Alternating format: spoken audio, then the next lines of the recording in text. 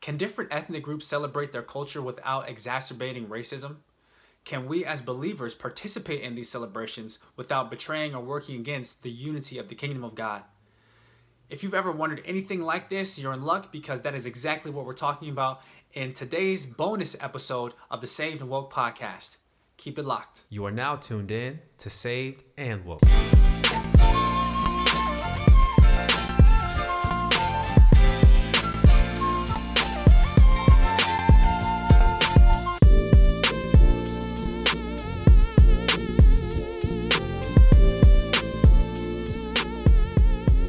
Saved and Woke.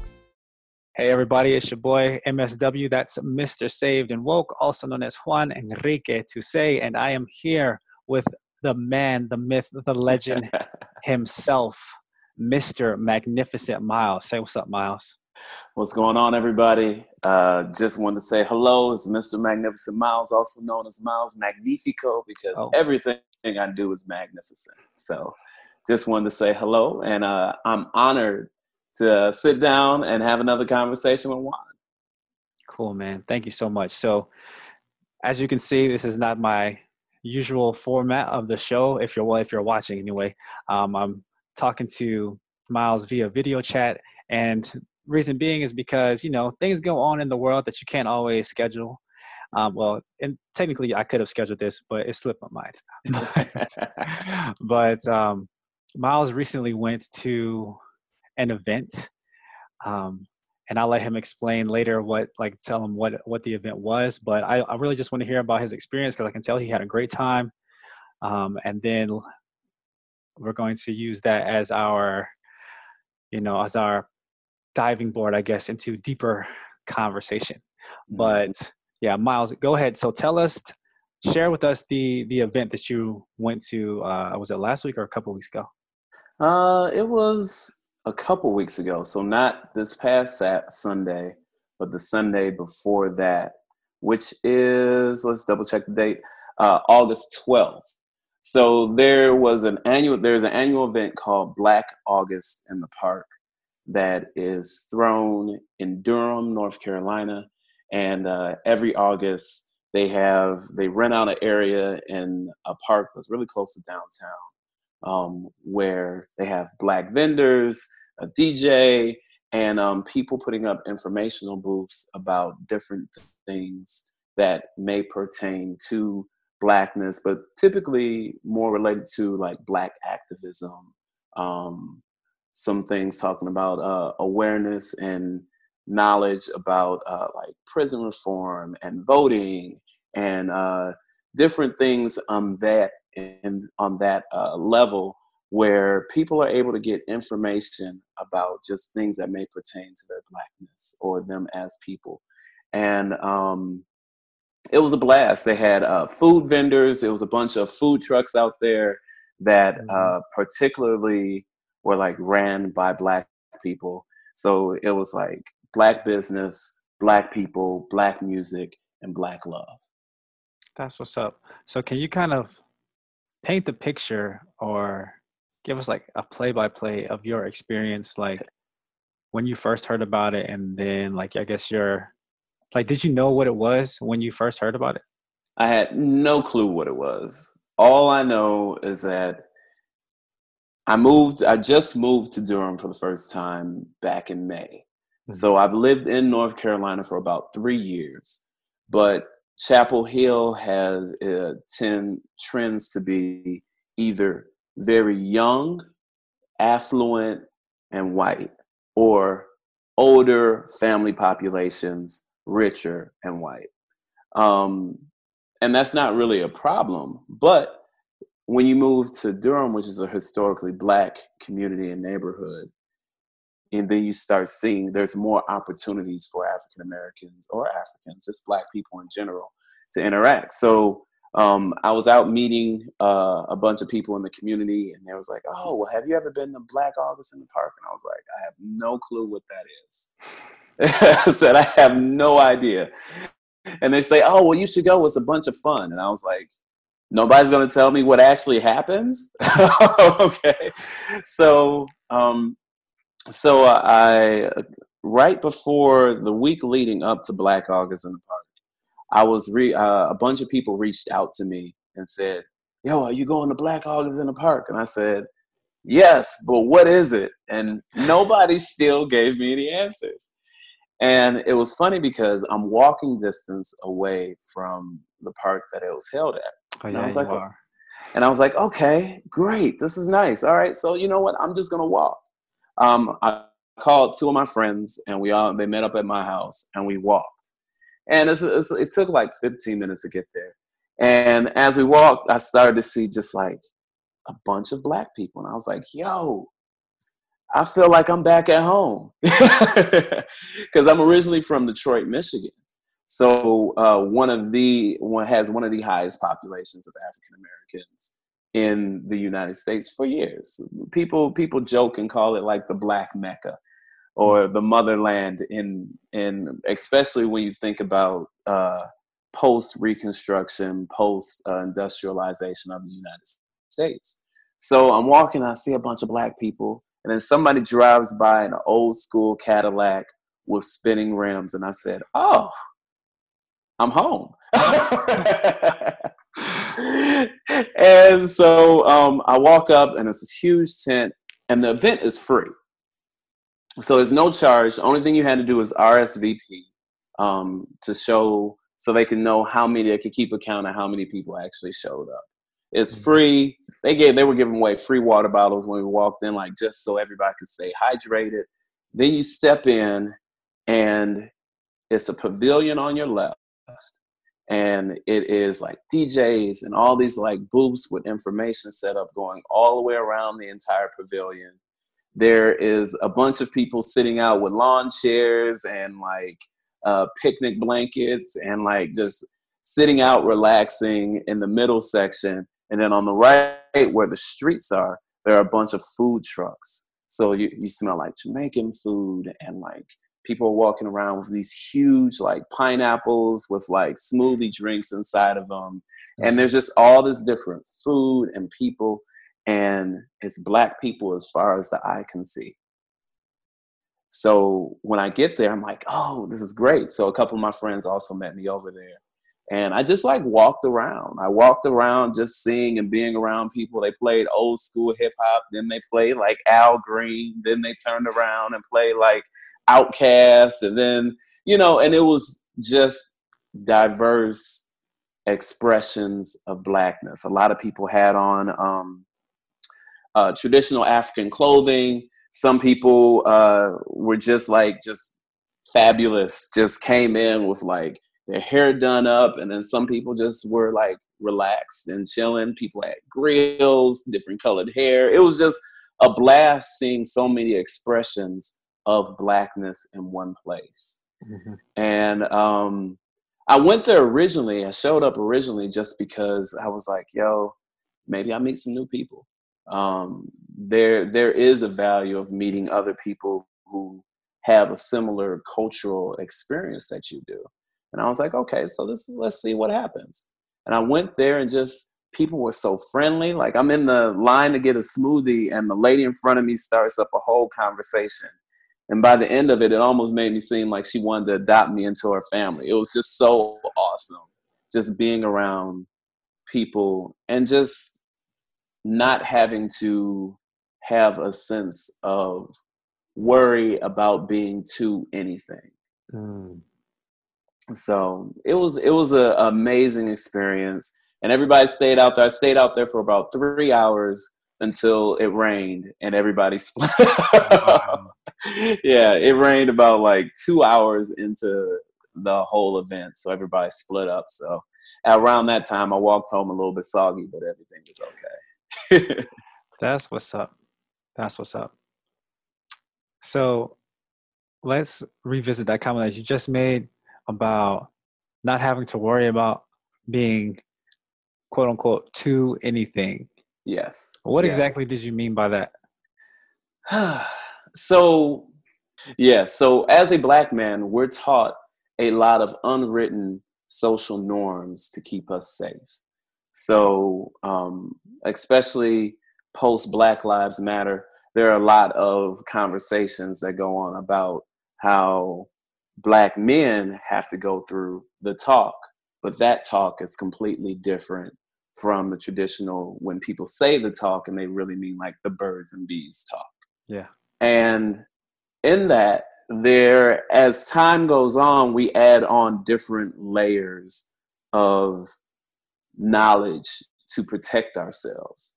So in certain places we know, so, and I guess people now say that this is more akin to respectability politics that's taught to be safe. So for us to be safe, there are certain things you shouldn't do. You shouldn't be too loud. You shouldn't dress a certain way. You shouldn't act a certain way in public.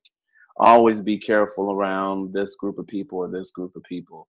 There are a lot of different levels and layers where they say, don't do this.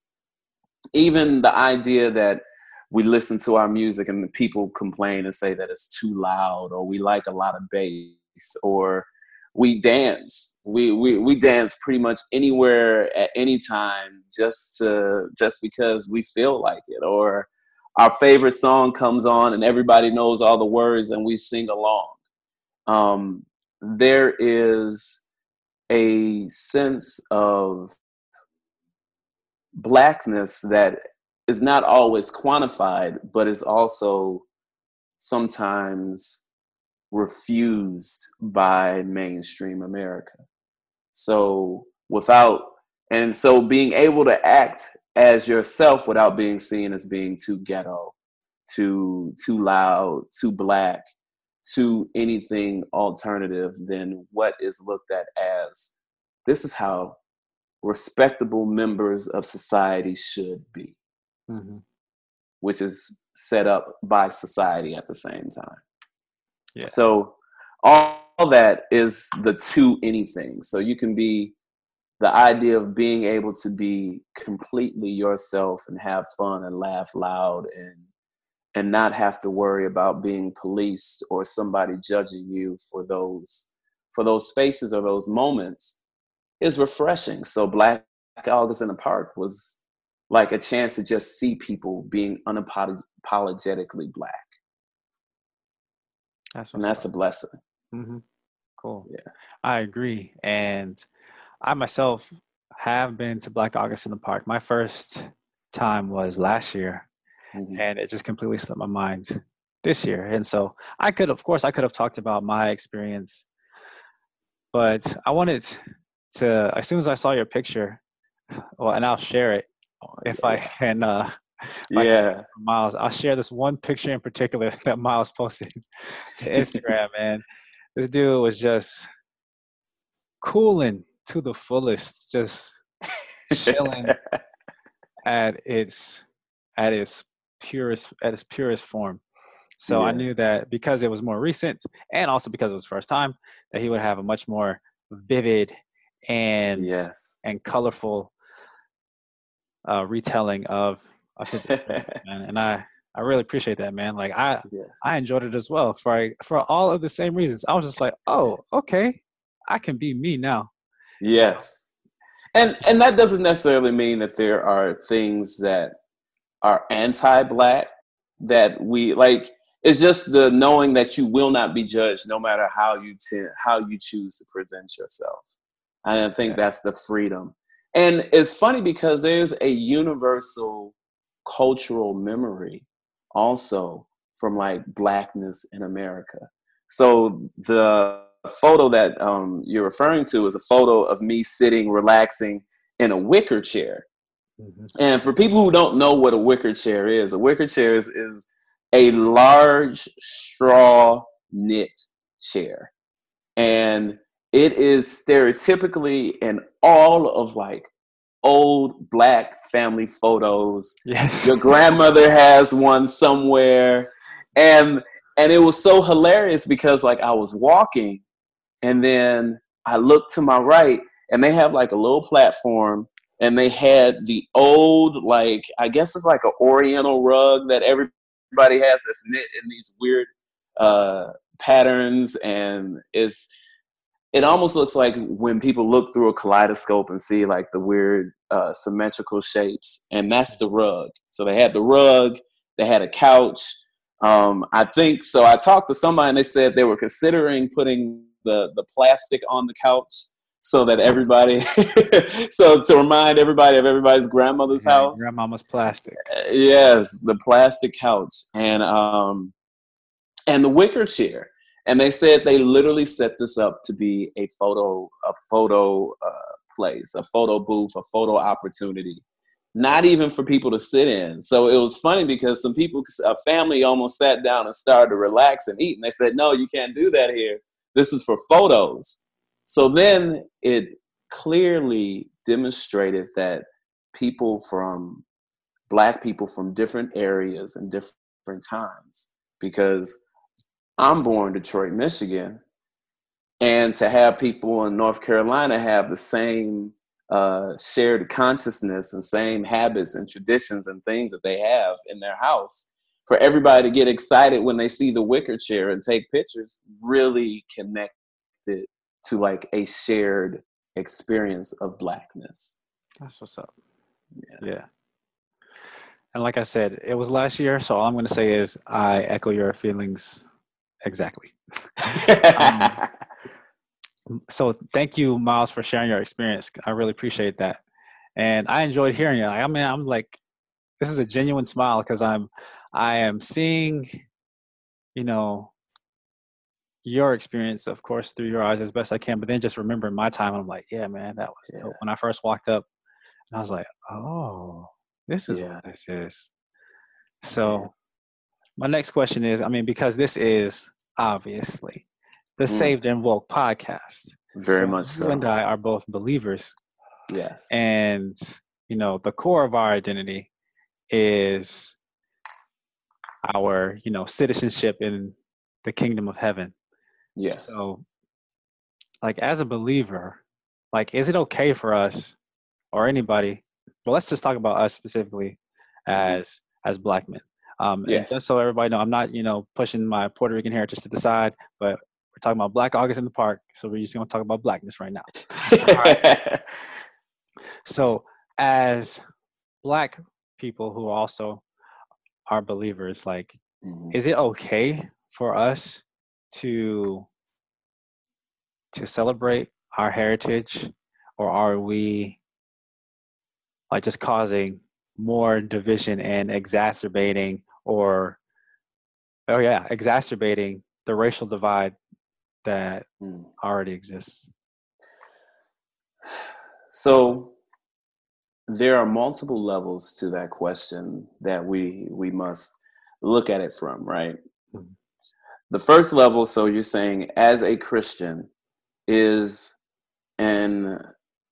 a space specified for Blackness.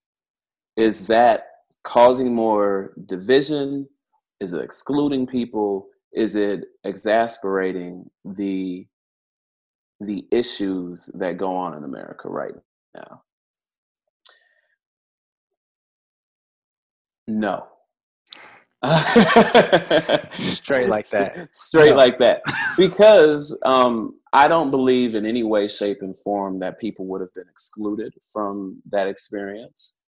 I don't think, and I didn't pay attention super closely to everyone in the crowd, but I don't think that if a white person showed up, they would be booed, kicked out, and not allowed. So because of that, I think that in America, there's a level of, especially looking at the history of America, where there were so many spaces where Blackness, and that includes other ethnicities too. So if we want to say brown, or we want to talk about Asian populations, if we want to talk about all these different groups, there were spaces where we weren't allowed. Mm-hmm. So in the process of being excluded from so many places, we created places where we're allowed to be freely. However, I do think that there is, if we were talking negatively or hating or focusing on anybody else except for us, in that for us to have our identity, then I think that would be completely contra and against Christian beliefs and the celebration of blackness in that way would be false. I think Christianity is the idea of saying that we're all equal under Christ. That's how I look at it. You know, we can read some of the words of Peter and some of the words of Paul, where they talk about how we're all equal servants of Christ. So I think what will cause a problem is creating inequality. I think you can celebrate your differences without degrading other people. Mm-hmm. And the moment that you start degrading other people, I think that's where the issue comes. That's completely against our Christian identity. Because I love my brother, I love my neighbor, I love people of different ethnicities and different backgrounds. But when I turn around and say, gosh, it's so good to be away from white people because white people are this, that, and the third, that's a problem. That's the moment that it goes for me, because we talk about love thy neighbor like you love thyself. Well, if we've never been taught to love ourselves and we never have that opportunity to love ourselves, we can't love someone else. Mm-hmm. Say that, sir. Can you say that again for the people in the back? You know what? So if we've never been taught to love ourselves, we can't love somebody else.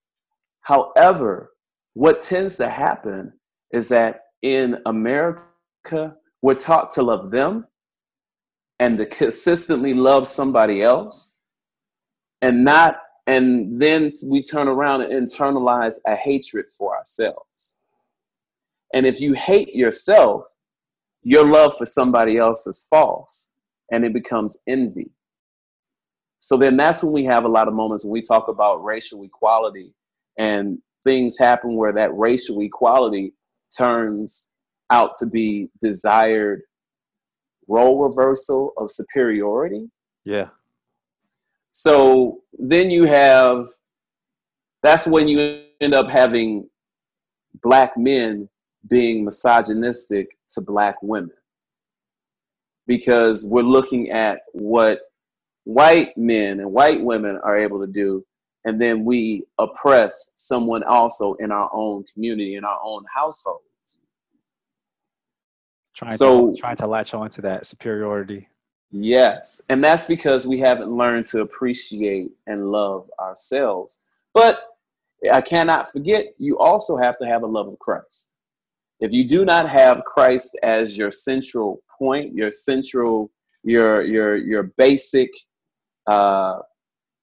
ground zero from understanding and learning about yourself, you can't possibly learn how to love yourself or love someone else. Mm-hmm. So in these moments where we have a group of people together that are celebrating their existence and shared experiences, it's just like it would have been a festival of the Israelites, where we all are around each other. Outsiders are welcome, but this is something that we're celebrating who we are and our shared experiences. So the idea is that visitors can come into that situation. Visitors are more than welcome, but this is a celebration of us being emancipated from slavery. This is a celebration and a reminder of what we've gone through, which what we see is very well paralleled in the Bible when we talk about the Israelites and the festivals and doing things in remembrance of. Yeah. That's what's up. Yeah. That was good. Okay, I'm glad. Yeah, and so I do specifically remember that there were not a lot, but a handful of white families walking around when I went to Black Ox in the Park, and it was just like you said, like nobody was, giving them the evil eye or anything. I remember when I did notice them, like the only thought that I had was, I was like, I wonder if they're like uncomfortable, you know? I mean, they didn't look it, but I was just like, I mean, what if they're uncomfortable? Because I know I'm just thinking of my experience Yeah. in predominantly white spaces. And sometimes, you know, I'm just like, okay, not really sure what's going on here, whatever everyone's talking about. But I'm here. So that actually makes me want to ask you a question. Oh, snap. So, You don't flip the table. Yeah, I flip the table. Not like last time. I'm the interviewing now. Go ahead, man. Yeah, no, but one thing I do want to ask, and I'll say my opinion on it also. So it's not we're not flipping the tables completely. But is the idea of a white or non-black minority being in a predominantly black space, is that experience fundamentally different than being in a predominantly white space as a minority? Yeah. And yes, why? I will. Yes, it is. So, if you are a person from a minority culture or a minority ethnicity, however you want to call it, and you are in a white space, then you have all these people who, there's a power differential there, basically. Mm-hmm. All these people here are not in reality, but socially superior to you.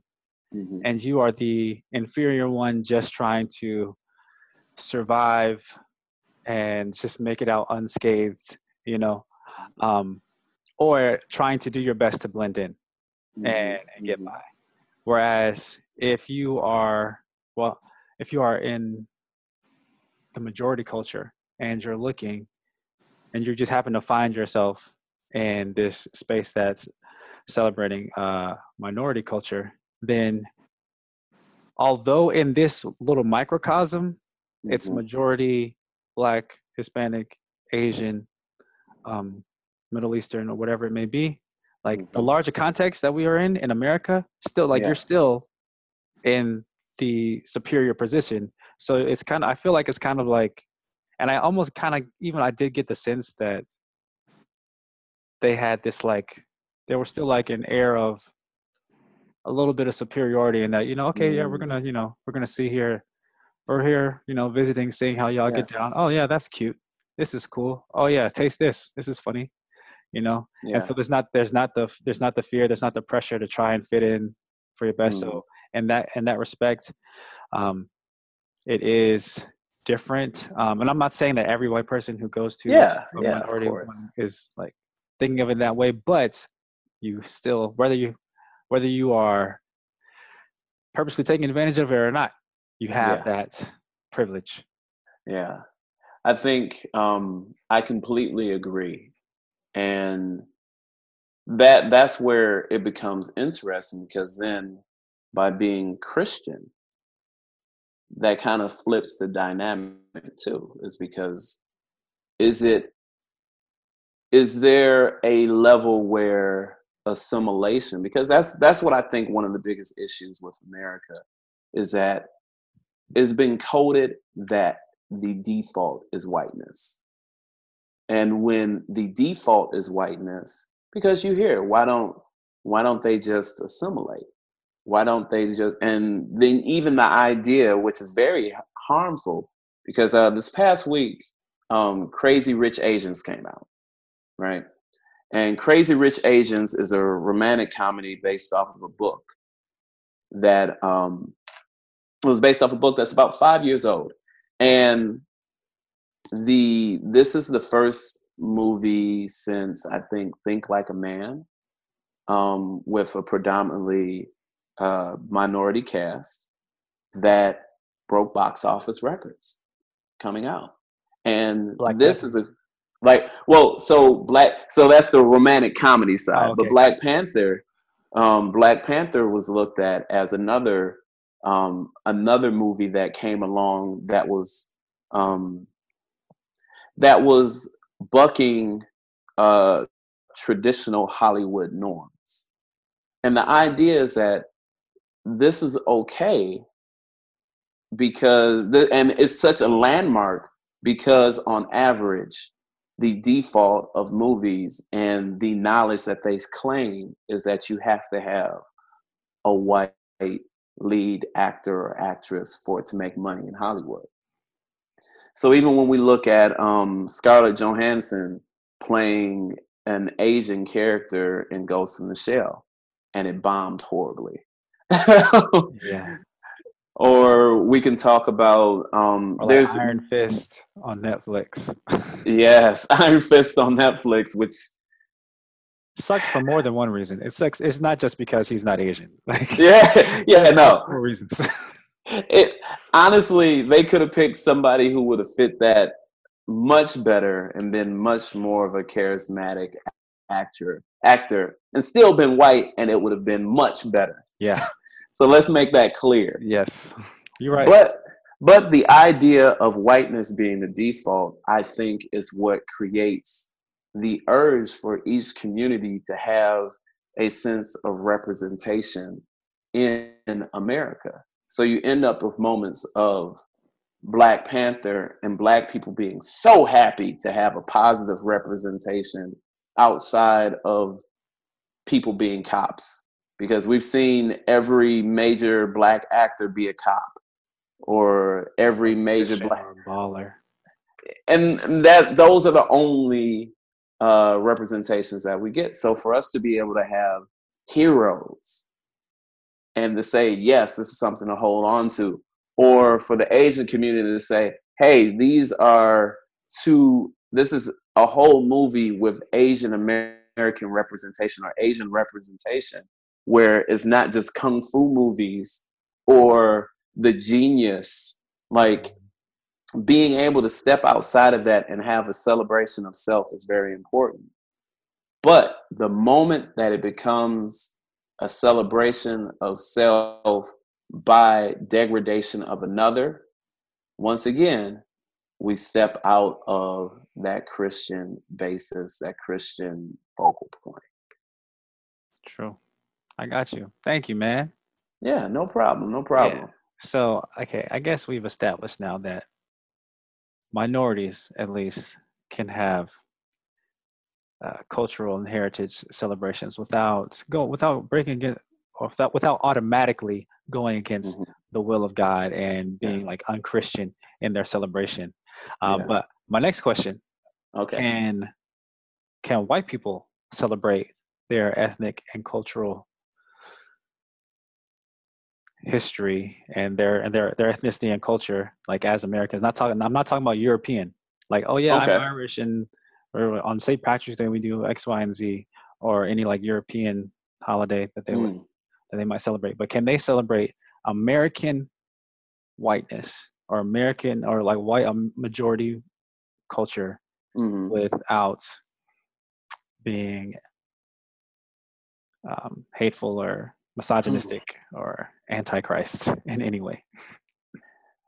I think that question rests on the idea of, what do you celebrate?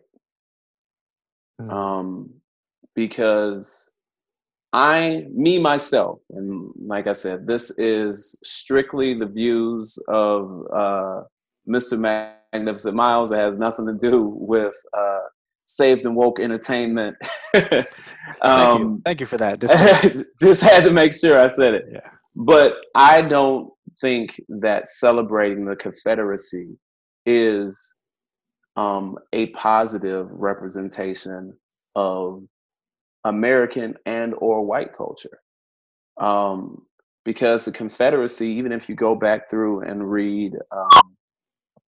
the Articles of Succession, so the reason why the Confederacy separated from the Union, separated from the rest of the United States, slavery is literally mentioned in all of them.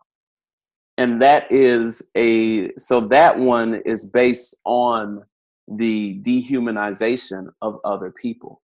And if that is what you're celebrating, if that is the history that you're celebrating, that is fundamentally against Christ. That's against the Bible. That's against, because you're looking down and you're parading and celebrating being better than someone else. And that's where the faultiness comes from. And if I had to, I'm trying to think what would be a good, what would something be for white culture to celebrate? Um,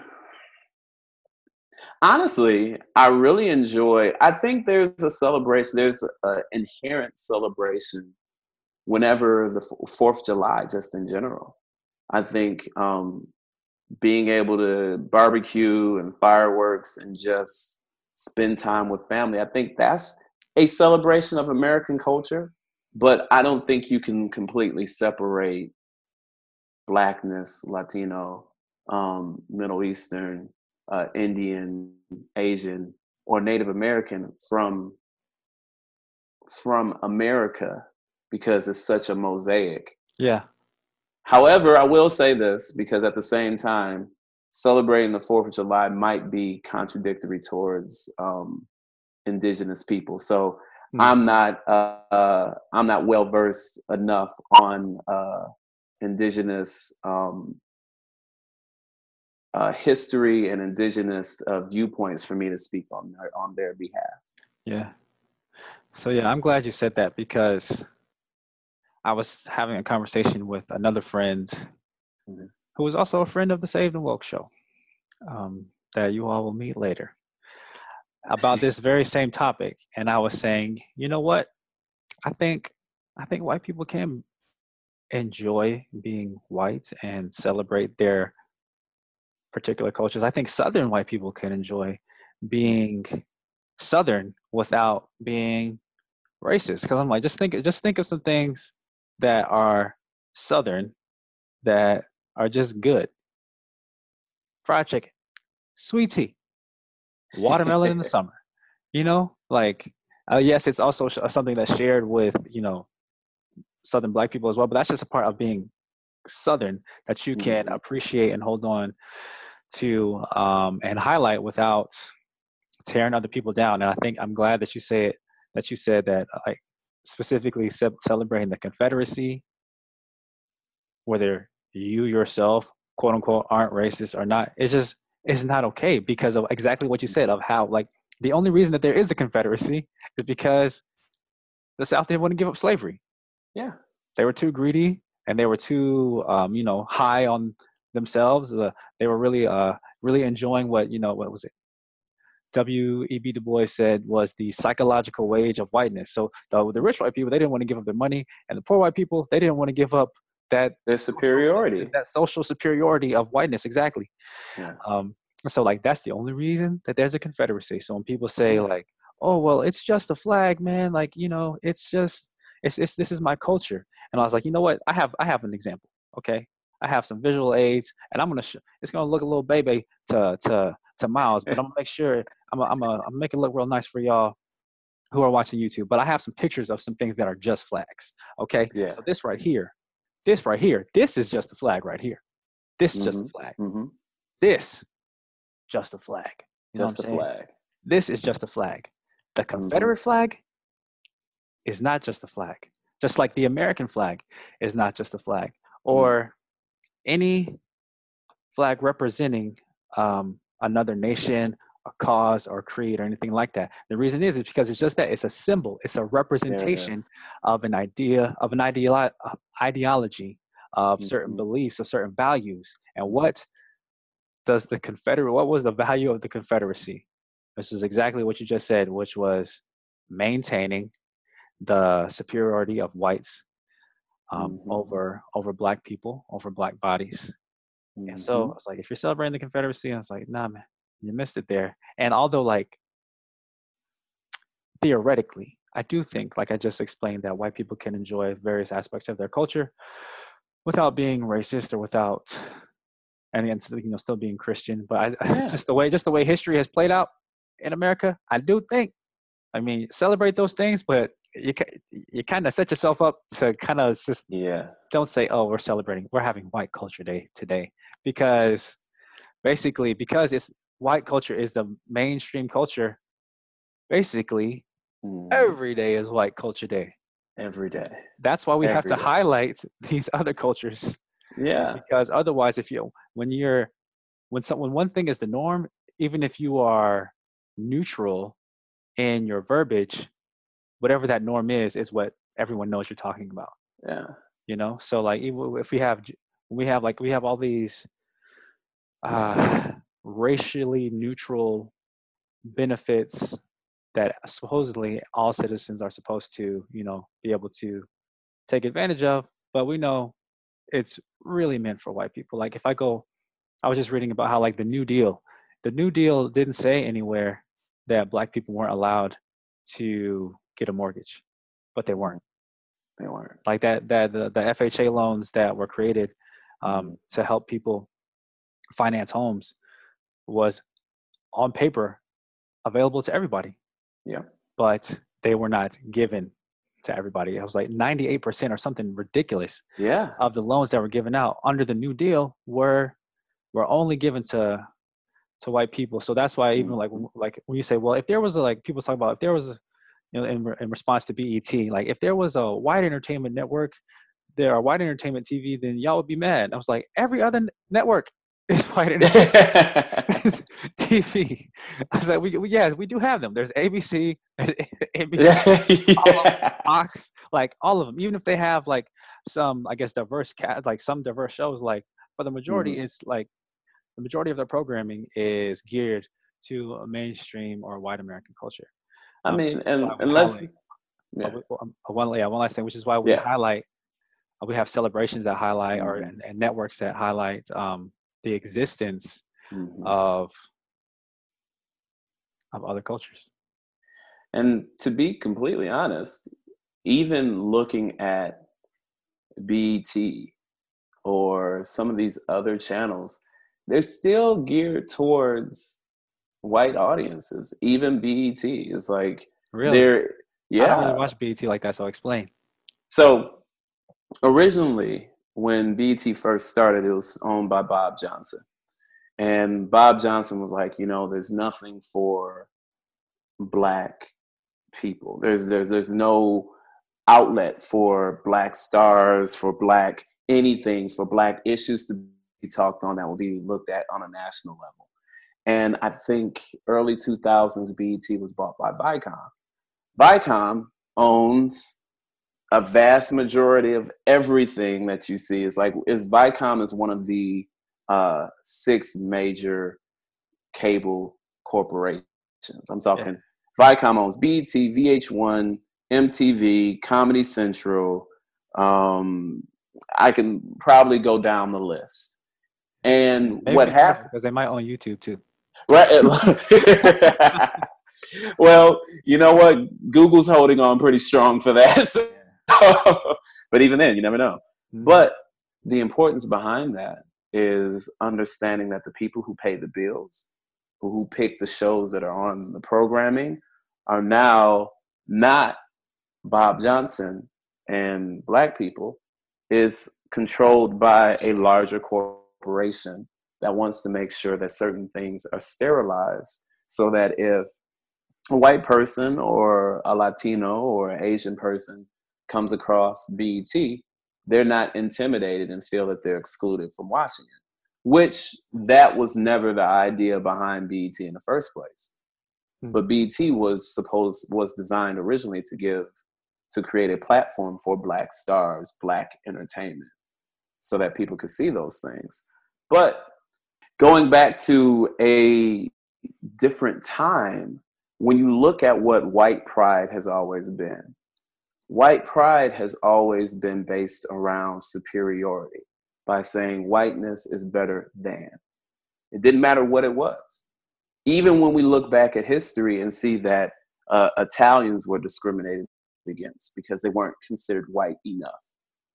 There, you look at Irish weren't considered white enough for a long time.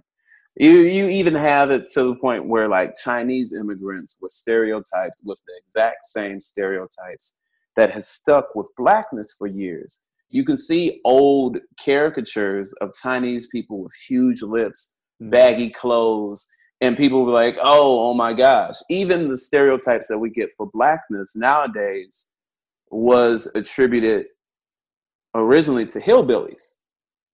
And the idea of hillbillies, well, I don't even need to go through a whole history lesson on that.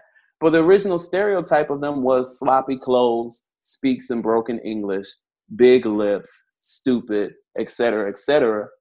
And you turn around and you see those same stereotypes applied to blackness. So those images have changed over the years. And whiteness in general is always based on a superiority.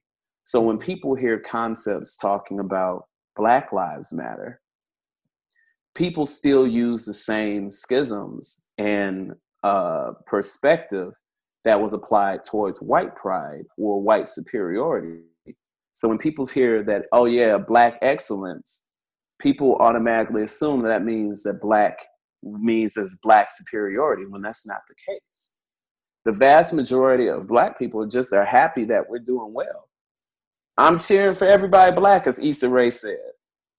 And what that really meant, it didn't mean that everybody Black is better than everybody white. No, it meant that I'm happy to see our success and us getting acknowledged for our humanhood and excellence. And we have just as much rights and dignity to be celebrated as everybody else does. Anybody else.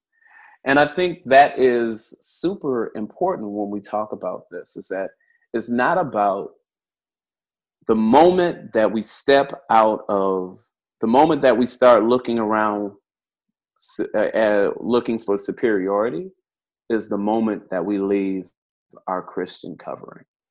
Yeah. And I think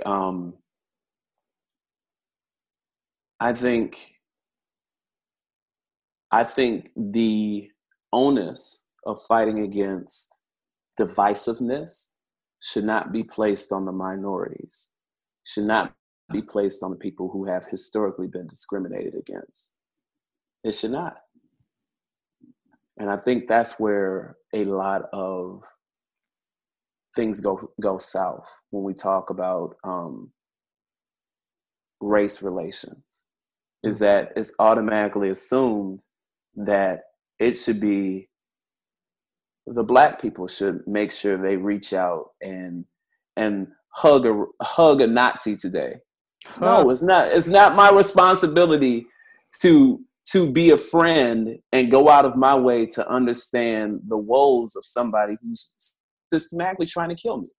It's not my onus. However, should I still respect you? Should I still love you? If something happens, should I like, if there's somebody gets shot at and a Nazi gets hit, I shouldn't just be like, oh well, because that's anti-Christ-like. But should I go out of my way for a guy who's cursing me out to say, I love you?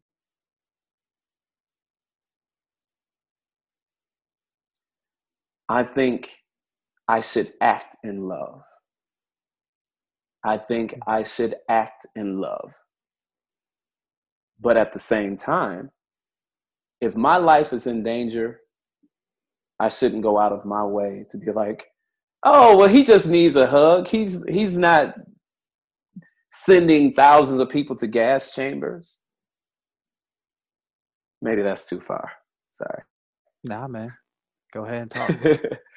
I mean, I don't know. I struggle greatly with the idea of this whole neo-Nazi, white supremacy, white nationalism arising, because it is fueled by fear and hate.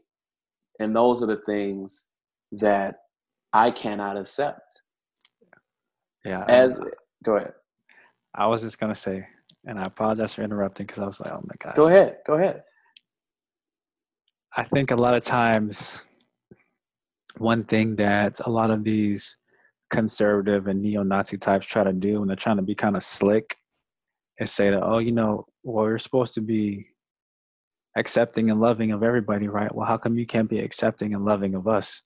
If you like, especially like if they were trying to come at us as Christians, like, well, you're a Christian, right? And you're saying that we were all made in the image of God, so you should be kind and accommodating and accepting of me.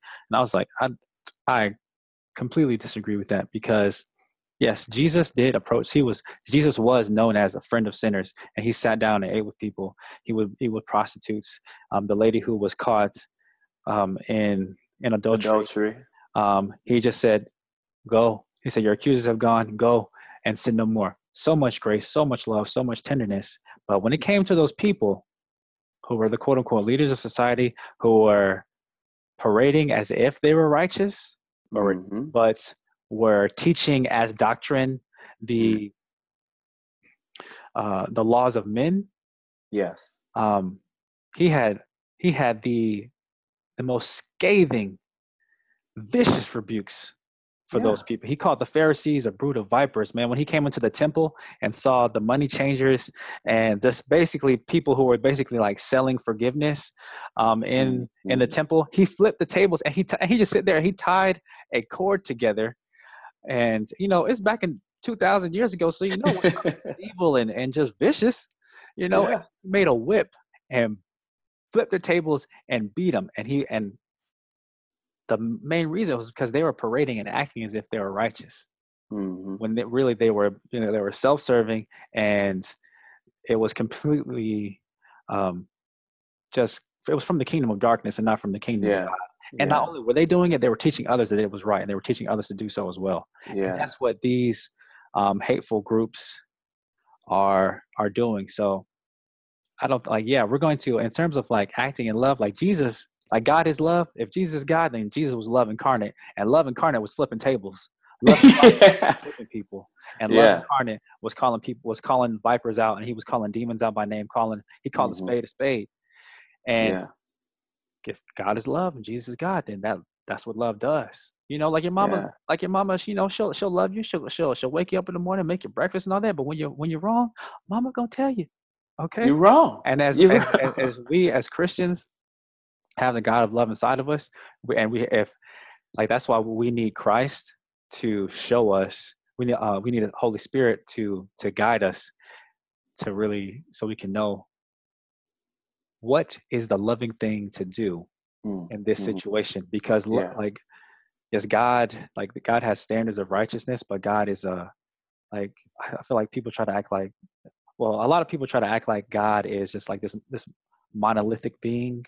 And like he can't, like the complexities of society is too much for God's rigid standards of righteousness. I was like, man, God is big enough. God is fluid enough to roll with everything. There is nothing that's beyond him.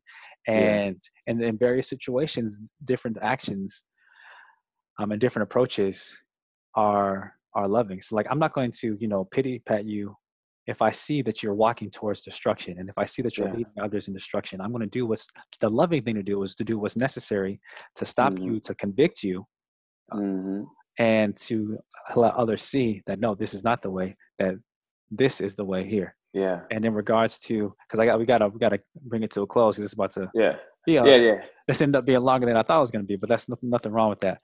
But in terms of, we were talking about how, like, the difficulty that the history of whiteness in this country has set up for itself, and in basically in its inability to be able to celebrate itself without appearing oppressive. It's like just what everybody needs to do, like what all cultures, what all individuals need to do. You need to redefine yourself from a Christ-centric standpoint. Like whiteness needs to be redefined, blackness needs to be redefined. Every culture needs to be redefined based off of that God so loved the world that he gave his only begotten son. Start there and define yourself from there, and you'll be all right. Yeah. I wholeheartedly agree. I think there is a necessity for whiteness to take some time and really like re-identify, because people fighting for representation and to be heard is not a detriment or a slight against your identity. I think it is fighting against the mistakes that have been made in the past. And for us to be in love, I think it needs to be, we have to take those times and not just focus on the truth of society, and not even from just our personal truth, but we have to take it all the way back and find out what God's truth is. Yeah. And looking for God's truth is that there is no difference between me and you. There's no difference just because we were in different places and we have different culture. That's fine. Those are things that we learned. We started playing a different type of music at the exact same time. Great. Okay. But the issue comes in is whenever I say that mine is better than yours. And whenever you're in trouble and I refuse to reach my hand out to help you. Whenever I'm looking at someone else, because God's love is action. There is action in that. It is not just passive, oh, well, I'll just accept them for their hateful talk. No, I can tell you that you're wrong. I can tell you that you're hateful. I can tell you those things are not aligned with God. And that is okay. And also, we have to respect that people can be on a pathway that is different from ours. That people can be at different points of development and growth. So yeah, I may have certain things on lock and perfectly understood and managed, and then other things I'm completely struggling with. And that's okay. But it has to be respect, love, patience, and kindness involved in all this. Otherwise, we are doing a disservice to Christ, in Christ's name. Mm-hmm. We're doing a disservice. So is Black August a great thing? Yeah. Should there be a White August? Sure. If you can find whatever you have that you want to celebrate that is not based in the degradation of others, Yes. perfectly fine. That's why you can see something with Asian or you can see something from Latinos and have no problem at all. Because it should be, I'm enjoying and I'm celebrating what we have. And if you can't think of something that you have that does not relate to degradation of others, you need to reflect and figure out or create something that does not involve hurting others. And once you're beyond that, because that's what St. Patrick's Day is. Yes, it is a representation of a lot of alcohol. But at the same time, the Irish people are not saying that they're better than anybody else. And that is a great representation of how you can still celebrate what you have learned, who you are, without hurting others. Yeah. And with that said, we're just going to go to God and go to the Father in prayer, because we can talk all day, but without the Spirit leading us, what's really going to happen, you know? So, dear God, we thank you again for this conversation. We thank you for blessing us with, one, the intellect, and also your Spirit that leads us into knowledge and gives us insight, understanding, and discernment, and to what love really is, and to what an acceptable celebration of self and of culture is to you, Lord God. So we just pray, God, help us to see ourselves for who we really are. Help us to understand our cultural and ethnic identities in the context of the history of our nation, the history of Western culture, and the colonization of basically almost the entire world, and in the context of the kingdom, in the context of the existence of a holy God, Lord God. Help us to understand that problems between races is just a symptom of that first problem of original sin. As soon as we sinned against you, Lord God, our vertical relationship was severed, and that effectively severed our ability to love horizontally as well. So help us to be restored to you as individuals, as families, as communities, as nations, and then to be restored to one another as brothers and sisters, as fellow citizens in the kingdom of heaven. In Jesus' name. Amen. Amen. Thank you, Miles, man. Great No conversation problem. as always. I had a blast. I always enjoy these chances to sit down and talk about the things that matter. Christ, uh, great culture, and honestly trying to figure out how to be saved and woke at the same time. So True. I'm always for it. I'm always enjoying my time with you. And to everybody out there, love you guys. Please check out my blog at everythingsmagnificent.com. That's Everything's Magnificent. So EVERYTHINGS.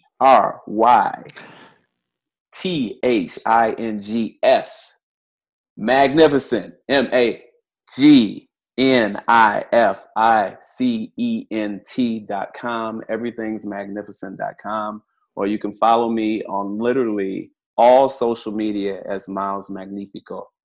And that's where you can find me. Otherwise, much love, and turn your brightness up, be magnificent. And as my boy Juan always says, well, before that, you can follow your boy at Mr.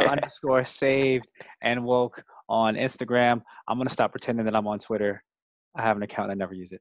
Instagram at Mr. _saved and woke, and you can now follow the show specifically at Saved and Woke. And with that said, until next time, keep the faith and and stay woke.